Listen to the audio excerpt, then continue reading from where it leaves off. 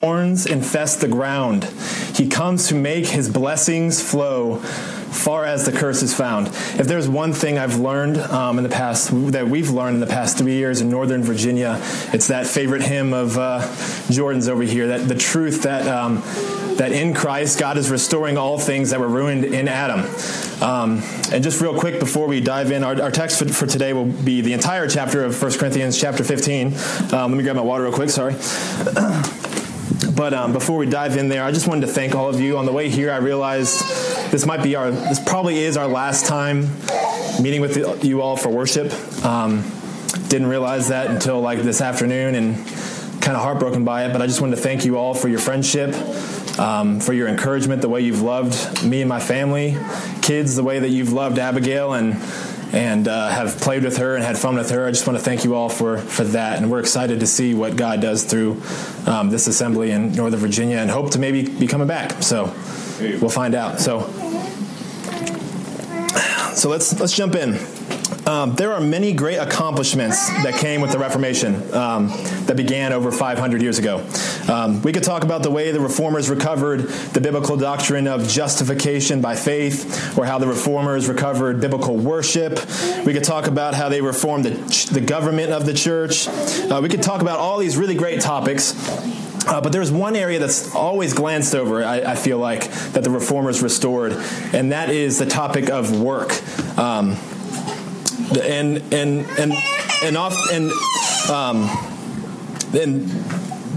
The important thing to know is that the Reformation, and its return to Scripture, and in its return to the full-orbed gospel of Jesus Christ, it brought effects on the everyday life of both the church, the individual, and the community at large. The Roman Church had, in effect, promoted the idea that if one desired to be truly holy, or to do real actual work, or to experience real tangible salvation, that a person must serve the kingdom of God strictly through the institutional church. And the way this looked like was to become a nun or a monk or a priest or an ascetic or whatever it is. If you wanted to do real work, it had to be through the institutional church. And so the role of the mother, of the handyman, of the scientist, all these roles were secondary. They weren't primary. And this is all backwards, because we understand here that the role of the institutional church, the role of the leaders of the church, of the pastors and of the elders, is not to be served themselves by the congregation. That the institutional church is not the point.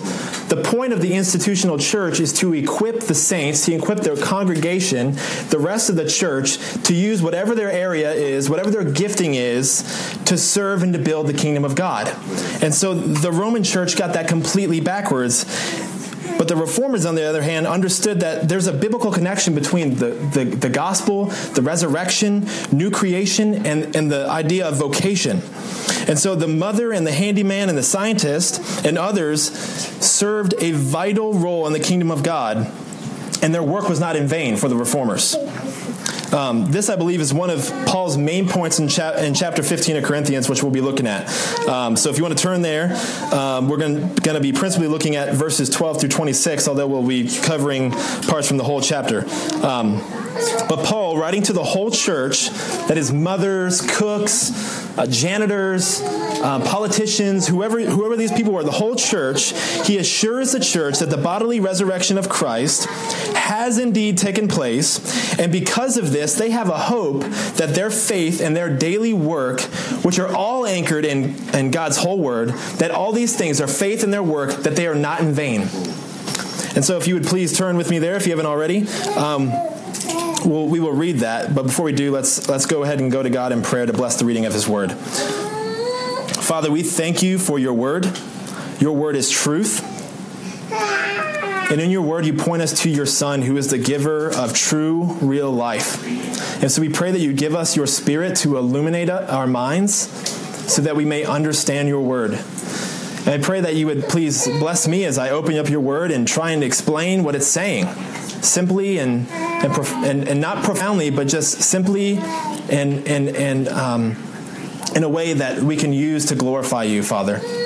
So please give us your Spirit to understand these things. In Christ's name, amen. So 1 Corinthians chapter 15, verses 12 through 26. Paul says, if Christ is proclaimed as raised from the dead, how can some of you say that there is no resurrection of the dead? But if there is no resurrection of the dead, then not even Christ has been raised. And if Christ has not been raised, then our preaching is in vain, and your faith is in vain. We are even found to be misrepresenting God because we testified about God that he raised Christ, whom he did not raise, if it is true that the dead are not raised. For if the dead are not raised, not even Christ has been raised. And if Christ has not been raised, your faith is futile, and you are still in your sins. Then those also who have fallen asleep in Christ have perished.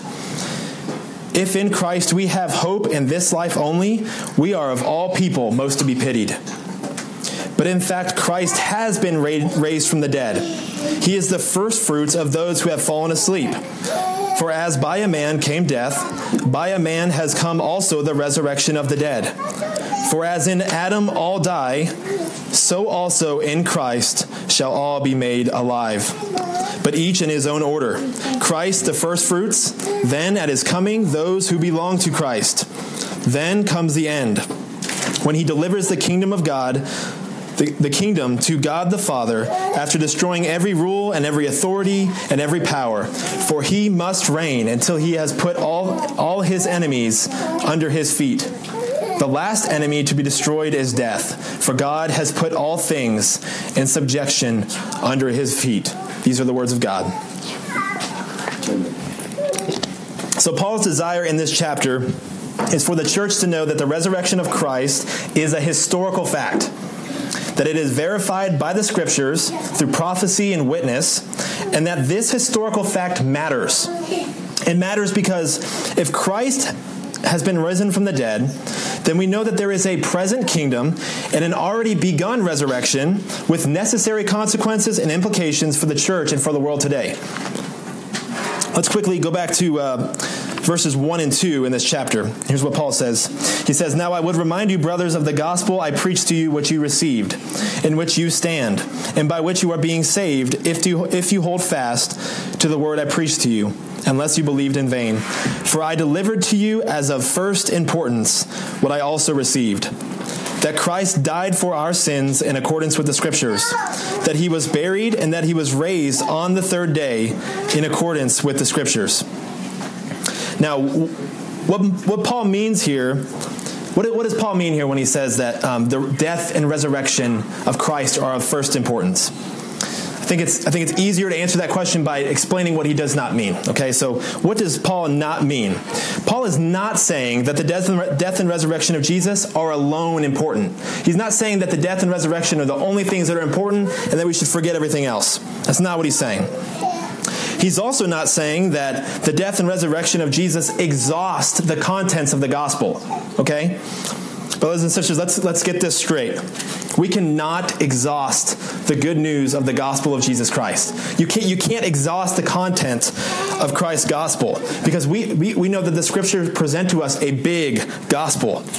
As we've pointed out here time and time again, this is the gospel of the kingdom of God. The gospel is good news that is to be proclaimed, and we cannot even begin to exhaust its contents. For the sake of brevity, sometimes we might go ahead and sum up the gospel and the life and death and resurrection of Jesus, and that's completely fine. That's what Paul is doing here. But we must not get confused with those who would tell us that we must just preach the gospel when all they mean is that we must just preach justification by faith. As crucial and as central as justification by faith is, it does not exhaust the content of God's gospel. The good news of the gospel not only includes the conception, birth, life, active obedience, death, burial, resurrection, you get the point. It also includes the results and the implications that these historical realities hold out for us. The resurrection, and thus the gospel, is of first importance because of what they mean for you and what they mean for the future, for history itself. As an example, King Herod understood this, okay? King Herod understood this, as we should. The Scriptures tell us that at the news of the infant King Jesus, King Herod was greatly disturbed. Okay, King Herod, he was disturbed and angered at the news of an infant king. and so disturbed and angered by it that he had every single child in Bethlehem slaughtered. Okay? Why did he do this? Because he understood that the proclamation of the birth and the conception of Jesus Christ, the infant king, was not just a cute little historical doctrine to put in his back pocket. He got that, and that's why he did what he did. These words of the proclamation of Christ's conception and birth, as we celebrate in Christmas, they are fighting words for Herod, as they are for us. They're fighting words. They're the proclamation of a new kingdom that will topple Herod's kingdom if he does not bow the knee to Jesus. And in the same way, the resurrection of Jesus isn't of first importance just because it's a cute historical reality. Paul's point is that the death and resurrection of Christ are linchpins for our present and future hope, and that these have huge implications for us in our present day. Without Christ's resurrection, we are still dead in our sins. Those who have fallen asleep have perished, and our faith and our work, our everyday work that we strive after, are all in vain, making us most to be pitied of all people. But with Christ's resurrection, we are not pitied. Everybody else should be pitied, because we have a strong ground to stand on. Salvation is granted to us, and our everyday work has a purpose in it. So in the rest of this chapter, we're going to see that there are two main reasons why the resurrection is of first importance. First, if Christ is not raised, then we have no hope in a future resurrection. Second, if Christ is not raised, then our faith and works are all futile. They're all in vain. There's no point to them. Paul is clear that the resurrection of Christ and the general resurrection of all believers are necessarily connected, and this is Paul's point, the beginning of what we just read. We can't separate Christ's resurrection and our resurrection, okay? Paul makes 2 points. He gets wordy. He kind of repeats himself, but these are the 2 points he makes. He says, if Christ is not resurrected, then neither will we be resurrected. And number 2, he says, and if we will not be resurrected, then Christ was never resurrected. They're woven together. And they're woven together because they're part of one resurrection. If you lose one, you lose them both. Paul says that Christ is the first fruits of a general resurrection. And so Christ's resurrection uttered into the middle of history 2,000 years ago the future hope of an entirely new creation where God's kingdom comes on earth as it is in heaven, where God's will is done on earth as it is in heaven. Understanding this is crucial, brothers and sisters. In Eden, God dwelled among his people in a special, very real, covenantal way. And heaven, which is a place of God's special dwelling, and earth, being the place of man's dwelling, were in a very real way connected together. This is why we see God walking among the garden with his people. Man was to take dominion of the earth in the close presence of God. That was the purpose of the Garden of Eden. God was with his people. Emmanuel, God with us. But with the entrance of sin into the world, Adam and Eve were cast out of this special presence of God, in which they were to work and to till the ground and to produce good works for God. And they were cast out of it into a world where death ruled, where sin ruled, and heaven and earth were completely at odds, but not without a future promise.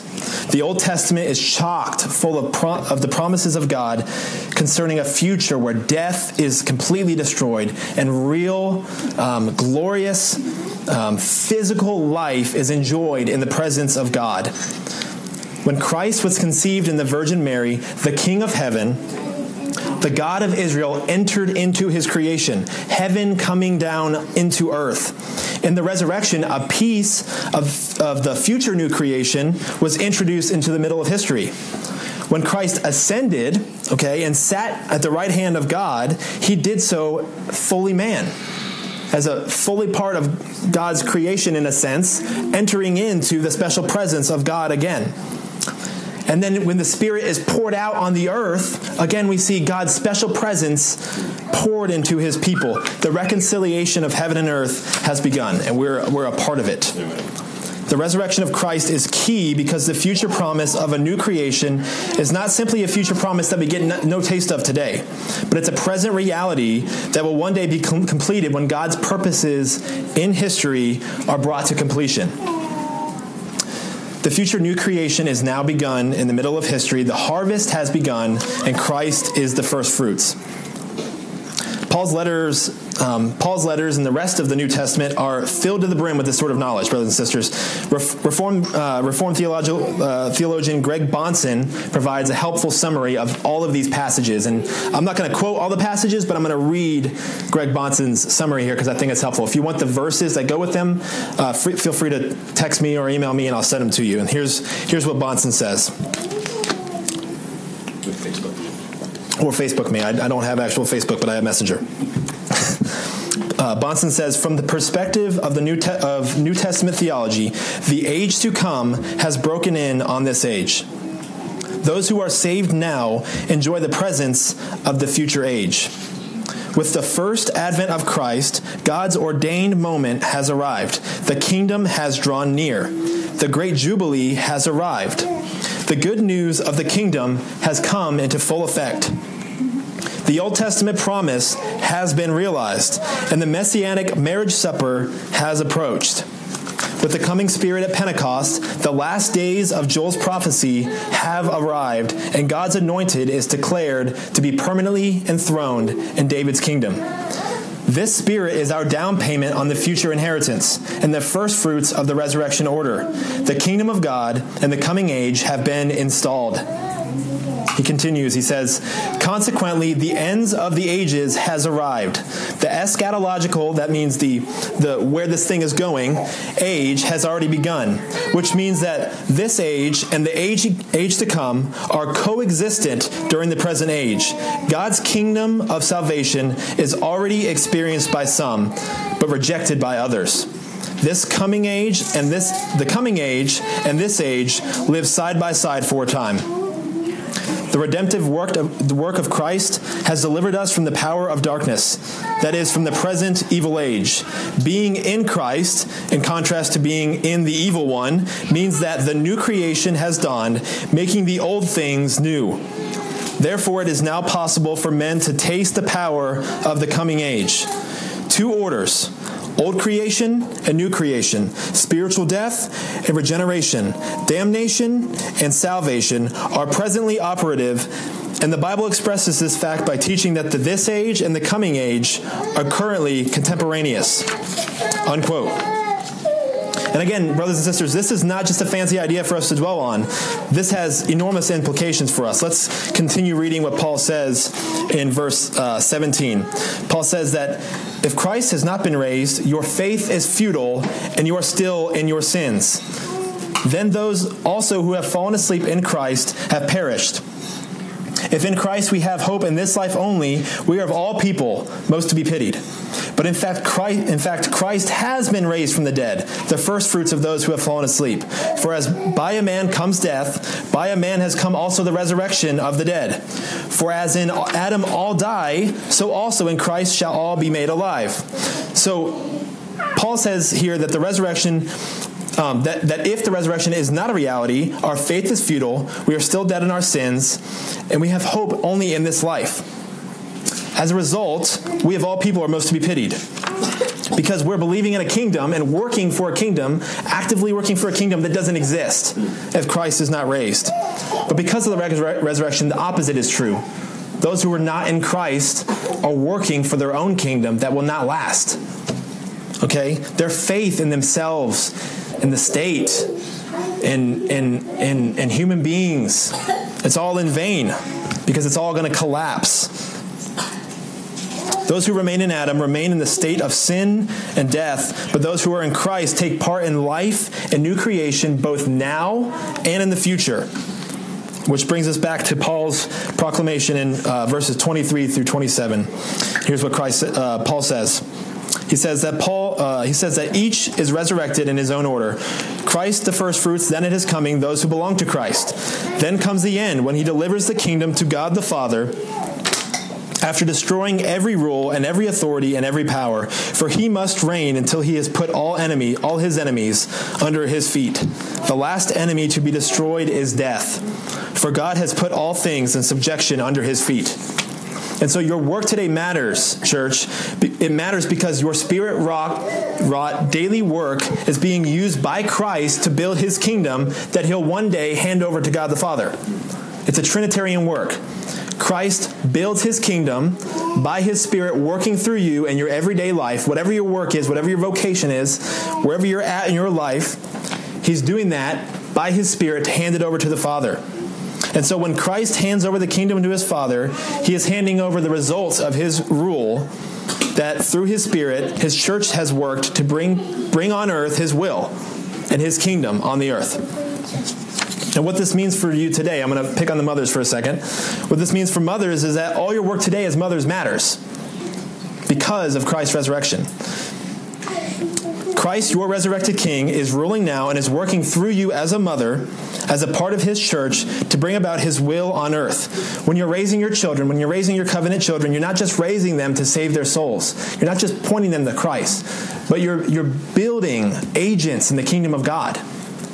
Okay? Along with this, Christ is working in you by his Spirit to bring about his will on earth so that he can hand over these children and the results that these children will produce in history over to the Father. This means that every poopy diaper, all right, every math problem you work through, every grueling discipline case you have to deal with when your child loses their mind and you have to correct them and give them the gospel and maybe spank them, whatever you have to do, that all of that is not purposeless, but has a purpose. If your work as a mother is submitted to Christ Jesus the Lord, he will not allow it to be in vain. Paul says that all things are in subjection under his feet. And when he says all things, he means all things, like we read from Psalm 8. In Genesis, God created Adam and Eve, blessed them, and commanded them to subdue the earth and to take dominion, which is loving, purposeful care. And he commanded them to do this over all that he had made. But of course, Adam failed. He failed at his task, and instead of bringing a life into the world, he brought sin and death into the world. But Christ, on the other hand, as the second Adam, he effectually subjects all things under his feet. So anything in any institution that's against Christ, he puts underneath his feet, and he demolishes, he destroys throughout history through his church, through you, church. And everything that is good and lovely, he builds up, and he cultivates for his kingdom. Every aspect of your life, if it's submitted to the lordship of Christ, has a purpose in the kingdom. Whether you're a carpet cleaner, real estate agent, business CEO, whatever you are, if you submit your work to the governance of God the Son, your work will not be in vain. Amen. And I don't say this real quick, guys. I don't say this for the other people out there. I say this for us. I say this for me, because we often when we have to discipline our children, or we have to do something at work that just seems tedious and just, what's the point? We often lose hope, and we often become lazy, or we become complacent because we don't see the purpose in all this. But God promises that those minuscule things will not be in vain. This is why we have hope for today, but also especially in the future. It is also why we don't lose hope, but instead stand steadfast in our work. Though daily work may seem like a burden, and we don't see how God is using any of it for his purposes, we know that in Christ's kingdom, all those things will have a purpose. Though we may suffer today under the rule of tyrannical man, we know that their tyranny is ultimately in vain, and our being under their tyrannical rule is not in vain, because their tyrannical rule will end. Amen. But we will be resurrected through that suffering. Though we may strive time and time again in work such as the abolition of abortion or whatever it is we're working for, and we just don't seem to see any fruit, we know that God will not let our work be in vain.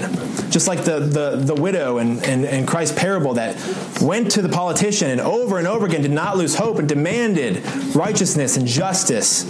She got what she called for because she did not lose hope. This is Paul's point in verses 29 through 34.